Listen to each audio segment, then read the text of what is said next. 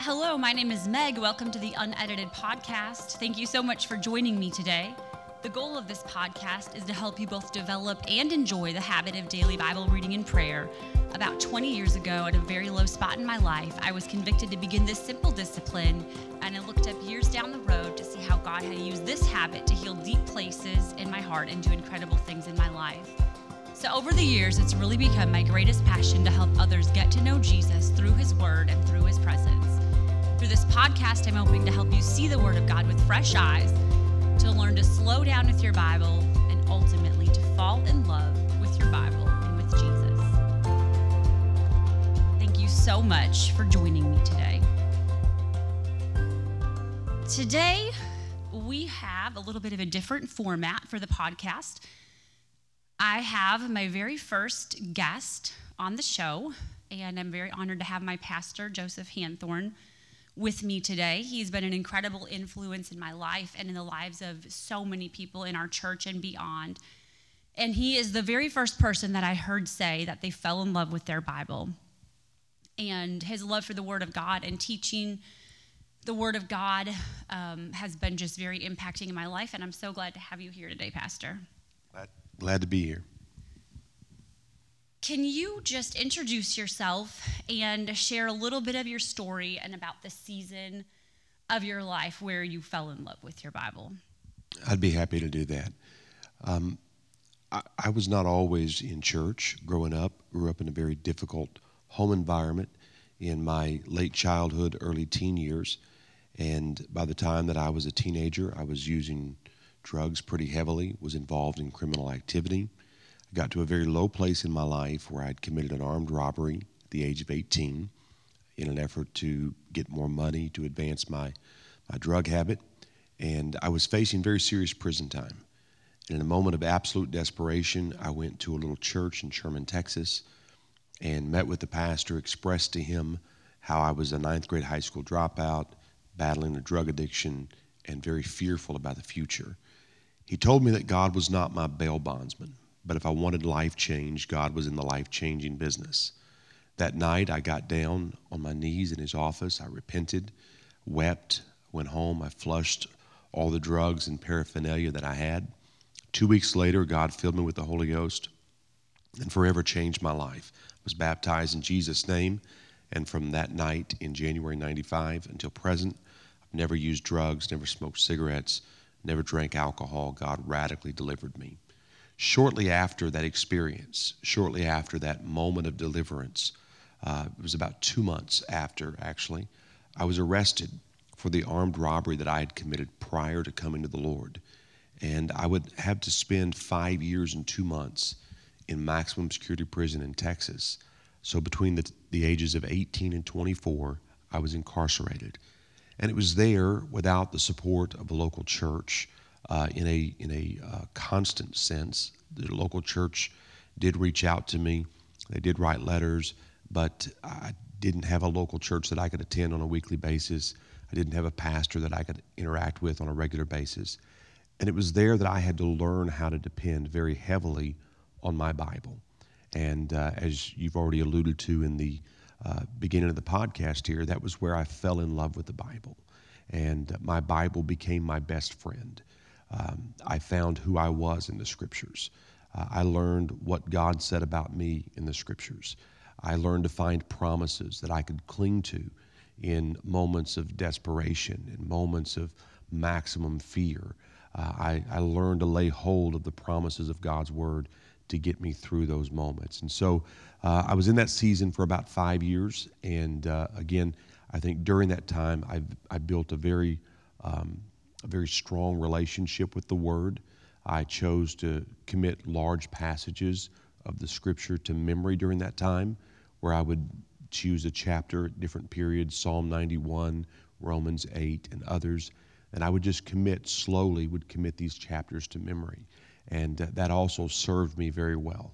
I think David said it best in Psalm 1 when he said, "Blessed is the man that walketh not in the counsel of the ungodly, nor standeth in the way of sinners, nor sitteth in the seat of the scornful, but his delight is in the law of the Lord, and in his law doth he meditate day and night." And that really was sort of my story in prison. I just gave myself wholly to the Word of God. And, I'm 22 years removed from that experience of prison, and yet I still reap the benefits from the sowing that I did through the Word of God during that time.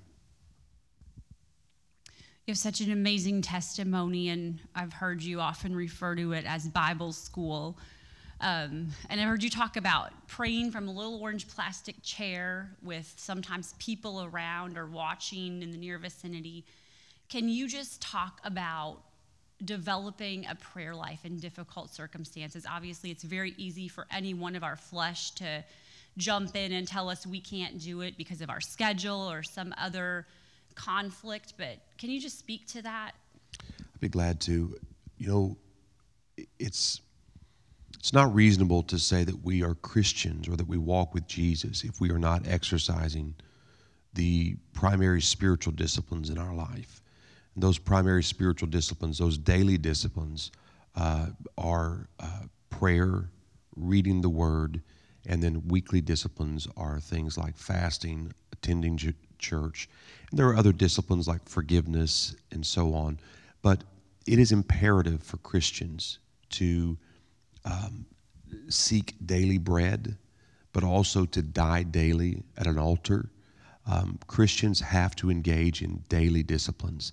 And this was something that I learned very quickly in prison. I realized how important a prayer life is, and that there is a difference between being a person who prays and a person who has a prayer life. Daniel was a role model. When you look at Daniel, and I think it's Daniel chapter 6, Daniel prayed 3 times a day. And I remember being inspired by that. And so I made up my mind in prison that I would spend 15, 20, 30 minutes every day after every meal. And so whenever they fed us on a regular basis, whenever they brought the food in, I would eat if I wasn't fasting, and then I would go to my bunk, or I would go to, in one particular environment that I was in, the guards would allow me to use a private room. It had glass around it so you could see in, but you couldn't hear what was going on. So I would go in there and I would pray. But I did that after every meal 3 times a day, and I was religious. I was consistent about it. I was militant about it in some respects because I truly wanted to become a man of God and I wanted to walk with God.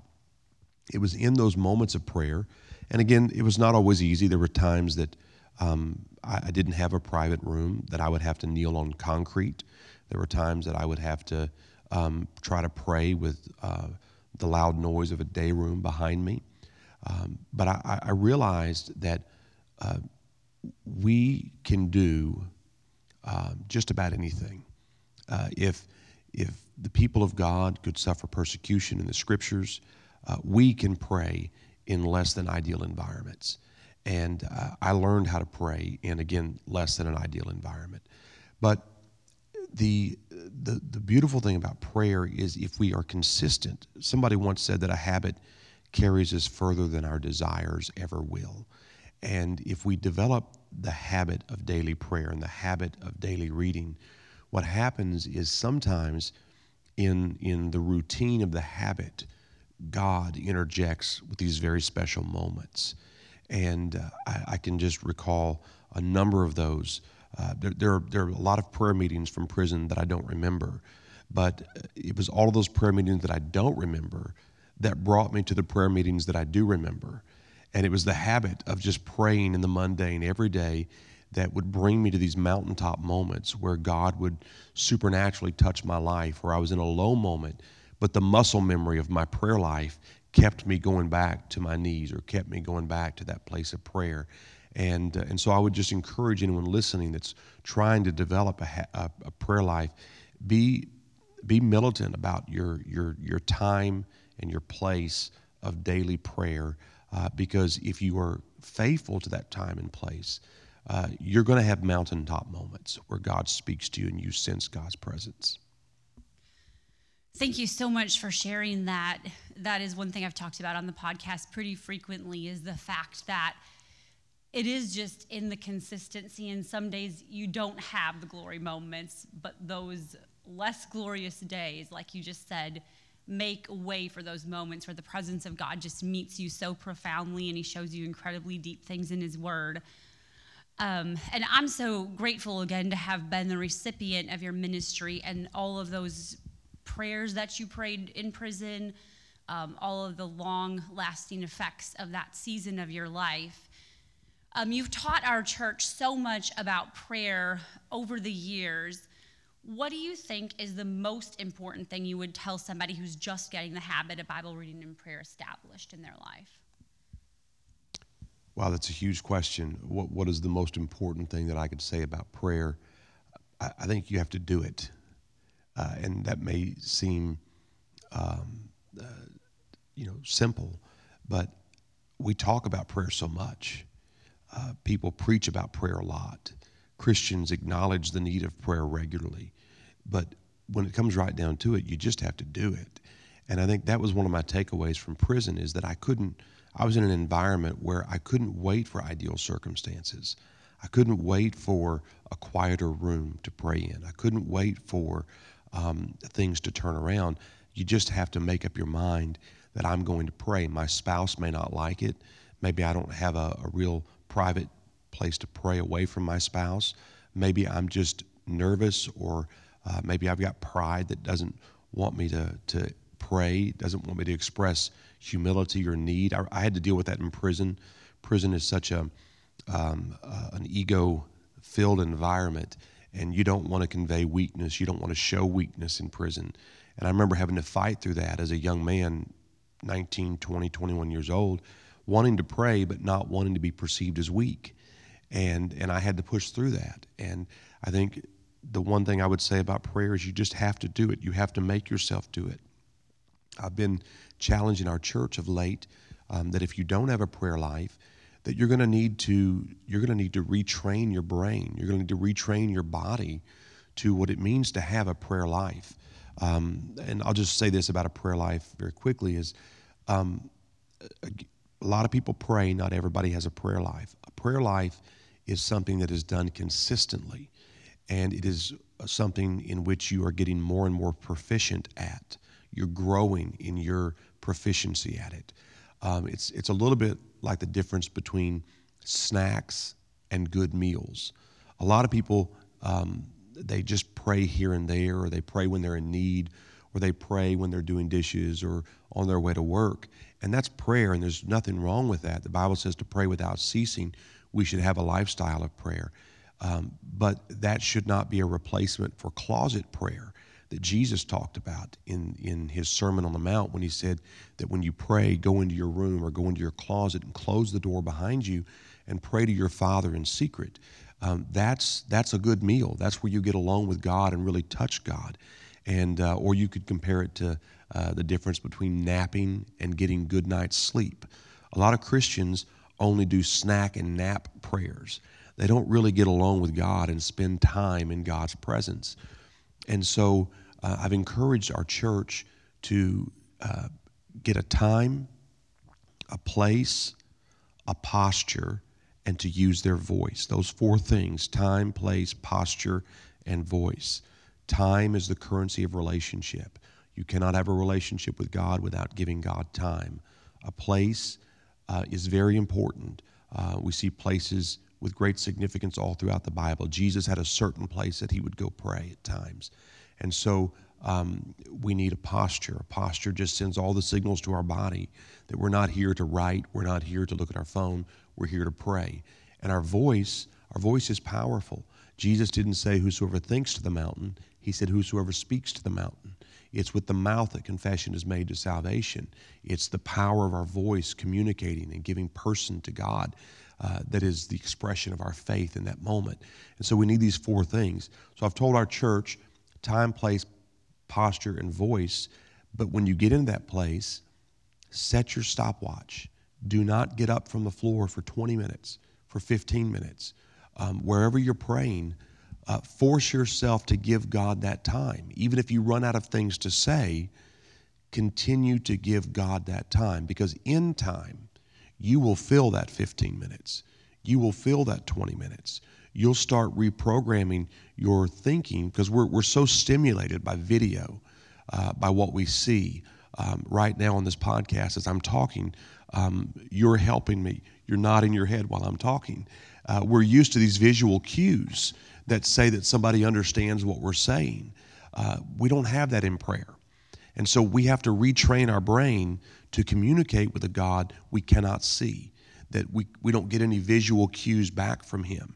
And that's why it's important. Do not let yourself off the hook. Don't let your flesh drive the bus. Set a stopwatch. Learn how to spend quality, private time with God. And if you'll do that, your prayer life will blossom out of that. There's so much there that I could reference.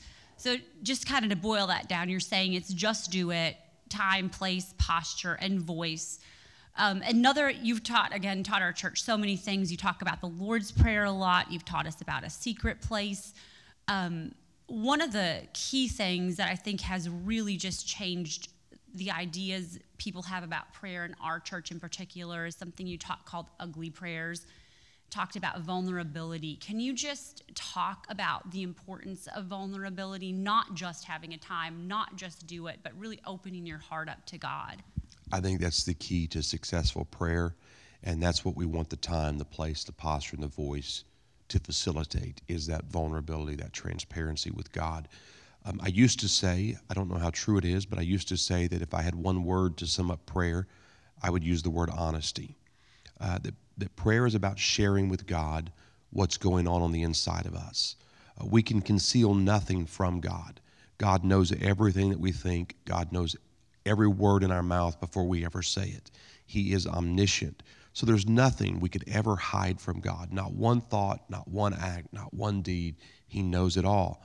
However, as humans who have a free will and the power of choice, while we can't hide anything from God, we can withhold everything from God.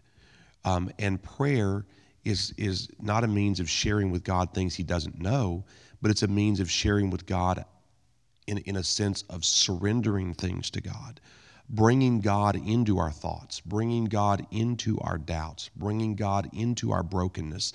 And that's what prayer is, the invitation to the unseen God to get active in our seen and felt world. And so we have to be very transparent. I've taught our church through the years that when you don't know what to say, it's okay to say to God, Lord, I'm here to talk to you right now, and I just don't know what to say.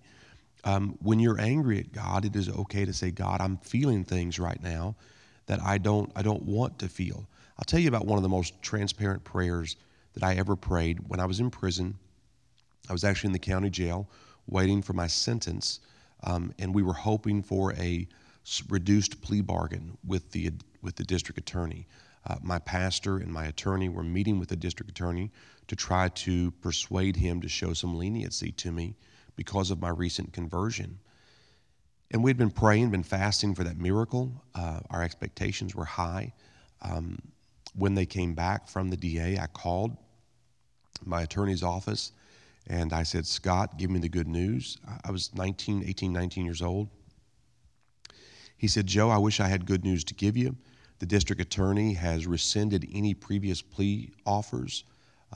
They're offering you a minimum, or the minimum they'll offer you is 20 years in prison with a minimum of 16 served. I couldn't go to jury trial because I would definitely be convicted, and I was guilty, and I wasn't going to lie. So my only hope was a plea bargain. And now they're telling me that my plea bargain, the best they'll give me, is a 20-year sentence with a minimum of 16 served. I was overwhelmed. That was basically the equivalent of my lifetime in prison when I was 18 years old. And the idea of spending the next 16 to 20 years in prison was almost more than I could bear, emotionally and psychologically. And I remember doing what I'd done every day. I went to my prayer closet. I went to the little room where the guards would let me pray. And I got in that plastic chair and I rocked back and forth and I started talking to God and I started saying to God what I knew I was supposed to say to God, which was, God, I'll do whatever you want me to do. I just want to live for you. And if it means I have to spend the next 20 years in prison to be the man that you want me to be, then I'll do it. And then I prayed the most important and most powerful prayer of my life. I said, and I quote, Lord, you know I don't mean a word of that. But would you bring me to a place in my walk with you that I could say things like that and truly mean it? And then tears started to run down my cheeks. In that moment, I wasn't trying to put on a show for God. I wasn't performing for God. I was being very transparent about the fact that I knew what was the right thing to say, but I just didn't have it in me to say it. And I needed his help. And in that moment, God helped me, because God always responds to our vulnerability. I think of the man, I think it's in Mark chapter 9, who came to Jesus, and Jesus said, all things are possible if you believe. And the man cried out with tears and said, Lord, I believe, but help my unbelief. That's what prayer's all about. It's not about pretending for God. It's about communicating with God. It's not about performing for God. It's about turning our thoughts, our fears, our worries, our struggles into prayers and bringing them to his feet. That's very helpful. And I always see vulnerability in prayer, that time where we just flip our hearts inside out, where we just show him everything, as those are the moments where he knits his heart, or our heart is knit to his heart, and where that bond is just so deepened and so strengthened. And at the end of the day, the entire reason we have the habit of daily Bible reading and prayer is for the establishment of relationship, and it is in vulnerability, and again, just opening yourself up before the Lord, that relationship is fostered and strengthened. I want to switch from prayer to just talking about reading the Bible a little bit. I think it was last fall, if I remember correctly, you said something in a sermon, and you said the greatest thing for you to know is how to use your Bible. And I know that is a really bold statement, and I agree with it. Can you just talk to us about how to use our Bibles? What does that look like? Well, I think it begins with familiarity. I think it's simple. I mean, I could speak very basically here. I think people need to understand where the books of the Bible are, and then they need to understand why they are where they are. There is a flow to the Word of God. There's an Old Testament and a New Testament, and even in the New Testament, there's a structure, there's an order. The Gospels give us the history of why we can be saved, because of Jesus' sacrificial and atoning death, his sinless life, his resurrection. But the book of Acts is the book of the church, where we see men and women applying personally to their lives what Jesus made possible in the Gospels. And then we have the epistles, which is Romans through Jude, which are instructional letters to the church on how to live a saved life. They're probably the most easily applied books in all of the Bible, because we don't have to sort through covenants. We don't have to say, well, does this all apply to me today? The epistles for someone who has recently been born again are, in my opinion, the sincere milk of the Word. And that's what we should really be gleaning from. Now, that doesn't mean we can't glean from the Old Testament. We can, but we have to make sure that we stay in context. And so I guess I would say it's important to understand how the Bible works from beginning to end. Old Covenant, New Covenant, Old Testament, New Testament. It's important to understand how the New Testament is laid out.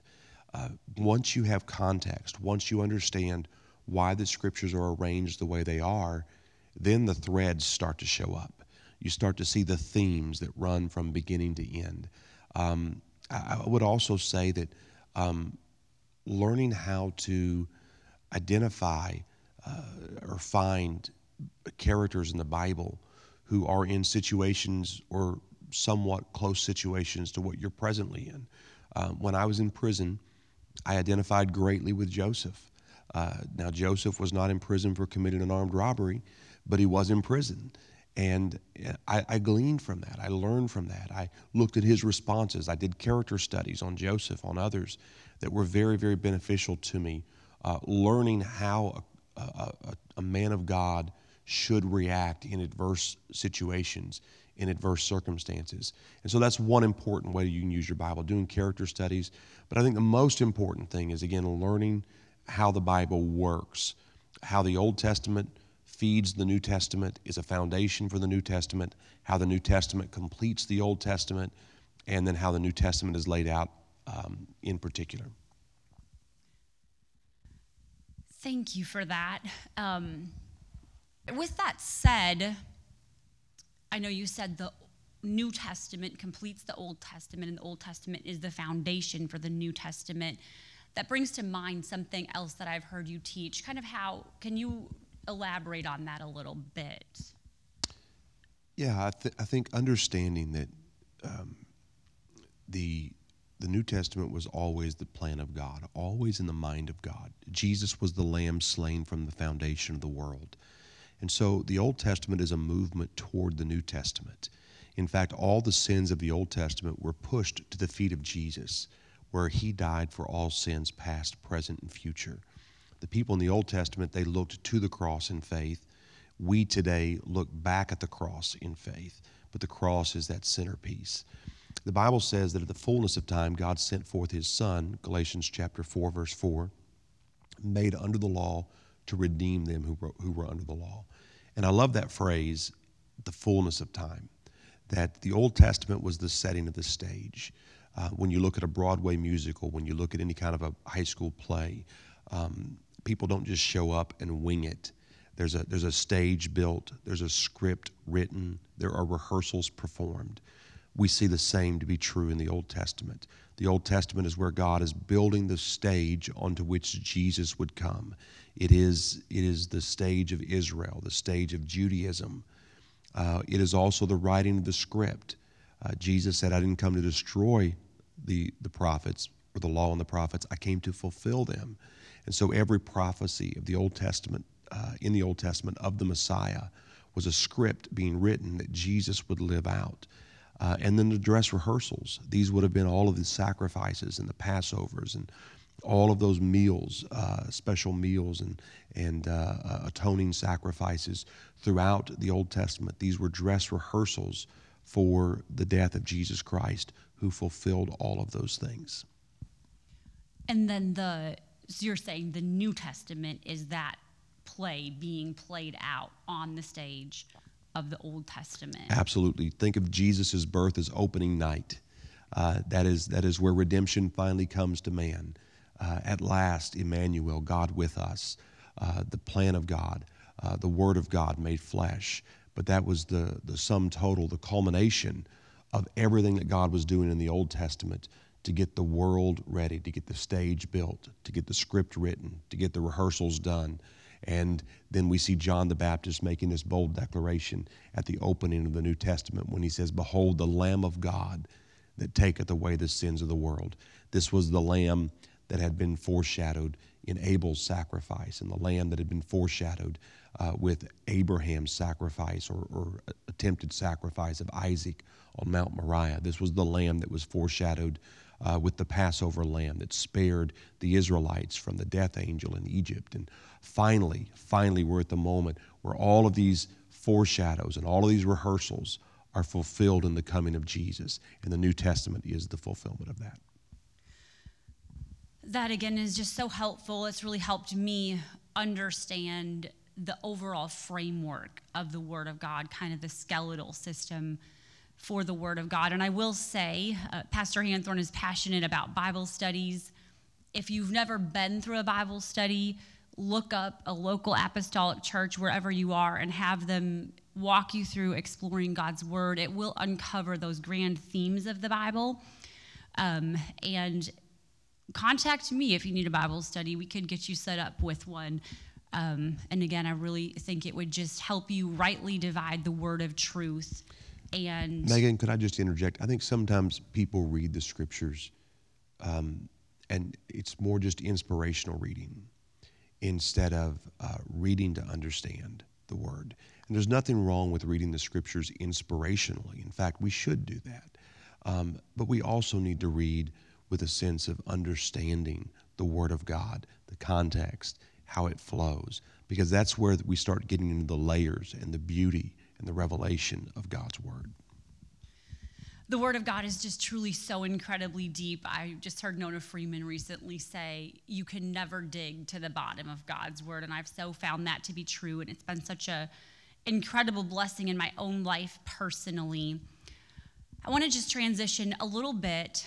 I know that right now globally we are facing unprecedented times. There's a level of uncertainty that I'm not sure the world has ever known. We can look at all sorts of statistics and see that there's people that are in very low places and battling very severe mental health crisis and just other things that we're facing globally and within the United States. Can you just talk to somebody that's in a low season and talk to them again, just bringing this idea of Bible reading and prayer home? Obviously, you've been through low seasons, and kind of using this as a way out of a low season. Yeah. I think the risk that Christians face in low seasons is that their faith is under attack. The enemy uses low seasons, whether it's grief, whether it's pain from chronic sickness, whatever it may be, betrayal. He uses circumstances of life to attack our faith. When you look at Job, for example, the target was not Job's family, the target was not Job's finances, the target was Job's faith. Everything that the enemy did to Job was targeted to destroy his faith. And it is critical for us in low moments to make sure that our faith stays strong and it stays fed. Well, the Bible teaches us that faith comes by hearing, and hearing by the Word of God. We cannot expect to have healthy faith if we are not engaging the Word of God on a regular basis. And so the Word is so critical in low moments because it keeps our faith fed when everything else around us would tear our faith down. And so that's why we have to marry ourselves to the Word. I think it was Jeremiah said that I've esteemed your Word better than my necessary food. And that needs to be the Christian's mantra in low points, because when our emotions run high, our judgment runs low, and we need more truth in our life in low moments than we do anywhere else, because we're susceptible to emotional deception. We're susceptible to our hearts drifting away. We're susceptible to getting bitter or getting hard or getting isolated and siloed. And that's why we have to keep coming back to the Word of God and allowing that truth to anchor us and to keep us connected to God. That's so good. Is there anything you would just like to share, any random topic you get to pick? If you could just tell anybody anything. Wow. That's quite a blank check. Let me just say this. I think one of the greatest areas, kind of segueing off what I just said, one of the greatest areas for struggle and one of the greatest means of attack on a Christian's faith is often wounds and betrayal that we suffer at the hands of other people, sometimes even close people or friends or good people. And I think for Christians, another one of the key disciplines that we have to learn to walk in is the discipline of forgiveness. If we want to get very blunt about it, there's only one sin that Jesus said, we could talk about the sin of blasphemy, but in a very practical sense, there's really only one sin that Jesus said, I will not forgive you if you do this, and that is unforgiveness. That if we harbor unforgiveness in our heart against someone, we're literally cutting off the supply of God's grace and mercy into our own life. And so we have to be very intentional about practicing forgiveness. Now, here's a couple of things to remember, that forgiveness is an act of faith. It is an act of our will. We don't forgive out of emotions. We don't forgive out of an erasure of our mind. We don't forget memories. We forgive as an act of our will in the presence of pain and in the presence of memories, but we choose to forgive. Joseph is a great example of this. Joseph forgave his brothers, but the Bible says I think it's about 7 times that Joseph wept. On one occasion, he wept so loud that the people in the other house could hear him weeping. He was a man of great passion, a man who had experienced great pain. But in the midst of that pain, he exercised his will to make a decision to forgive, to release his brothers. He also didn't forget what they did to him. When they came to him, he said, I'm Joseph, whom you sold into slavery. He did not forget what they had done. And forgiving somebody doesn't mean we just pretend like the wound didn't happen. That's not healthy. We acknowledge the wound. We don't deny what was done to us, but we choose to trust God with this wound. And so forgiveness is not the absence of pain, and it's not forgetting the memory, but it's choosing in the presence of those things to bring that memory and bring that pain into the presence of God. I've taught our church for years that we've got to be very careful where we open our wounds. We have to make sure that our wounds are opened in sterile environments, in safe environments. Because if you go and you just open your wound on the playground or on in a bathroom somewhere or in a sewer somewhere, you're going to get infected. The same is true if we just open our wounds on social media and we just let anybody advise our wounds or speak into our wounds. We're going to get infected with carnal thinking, infected with bitterness. We're going to have people feed our own base emotions or responses. And so we have to make sure we keep our wounds open in safe places. And there's no safer place to open your wounds than the presence of God and in your private closet of prayer. One last thing about forgiveness is also not an immediate reconciliation. Forgiveness may lead to reconciliation, but it doesn't have to. I can forgive somebody that I may never reconcile with.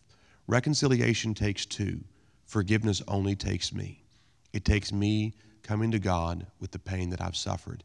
And reconciliation is something that should be done if it's a deep wound, something that has emotionally or traumatically affected you. You should probably pursue reconciliation with spiritual counsel from a pastor or from a professional counselor, because you don't want to be re-victimized if someone has severely traumatized you in the past. Perhaps the person that hurt you is dead and reconciliation is not possible. You can still live in the freedom of forgiveness even though you're not able to reconcile.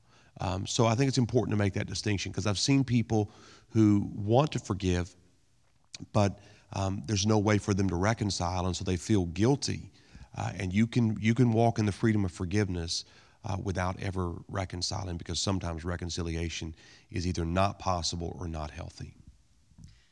Thank you for sharing that. And that is so key, because, again, the habit of Bible reading and prayer is for the formation of relationship with God, and forgiveness is one of those things that can stop it dead in its tracks. You're not even able to build a relationship with God if you are harboring unforgiveness and allowing it to turn to bitterness. We're never more like Jesus than when we are forgiving people. We're never more like him than when we are choosing to extend mercy to people that do not deserve it. That's so good. I know, just thinking about the things that you've shared, the low seasons, maybe that you've walked through. You talked about prison, you've talked about forgiveness, and I'm guessing that if you look back at those seasons of your life now, you wouldn't trade them. And I imagine there's other people listening that maybe they're in those low places. They're not maybe in a physical prison, but they're in some other sort of prison, maybe battling some sort of addiction, or there could be so many things to fill in that blank. And just, I'm so glad that there's hope. And I guess am I right that you wouldn't trade those seasons? You're right. I've often said that in prison I would have given anything to get out, but now I wouldn't take anything for the experience. Here's the stark reality, though. God will not waste our pain and our low seasons, but we can. God will not waste them if we give them to him. But if we squander those low seasons by not using them as an impetus to draw near to God, we can get on the other side of that low valley and be no better off than we were when we went in. I was challenged when I first went to prison. My pastor came to visit me, and I'll never forget him looking through the glass, talking to me on the little phone. And he said, "Joe, don't waste this. Don't waste this. And I remember that kind of upset me in the moment because I wasn't wanting somebody to tell me how God was going to use this. I was wanting somebody to tell me how God was going to get me out of this. And yet he was telling me, don't waste this, because God is going to use this to shape you into the person that he wants you to be. And I would say that to everybody who's listening to me right now. It doesn't matter what the catalyst for your pain is. It could be a divorce. It could be a chronic sickness. It could be the loss of a loved one. The truth is that all things work together for good to them that love the Lord, to those who are called according to his purpose. But it is up to us to surrender these things to God and to invite God into these low places with us to shape us as we walk through the fire and as we walk through the valley. God wastes no pain, and I just want to say that, to reiterate that to anybody that might be listening that is in their own low place or their own quote-unquote prison, that God's going to bring you through, and God is going to use it if you will allow him to use it. Again, nothing wasted. And so I just want to say, Pastor, thank you so much for being on the show today. Again, your love for the Word of God has just been so impacting, and I'm so glad to have you here. Thank you for having me. And thank you for joining me for this journey today. I look forward to meeting up with you again next Friday. If you have questions or to download a typed or a handwritten transcript of today's entry, you can visit megunedited.com. For now, go grab your journal and your Bible. I look forward to the power of this habit in your life. This is Unedited. This is for you. Happy Friday.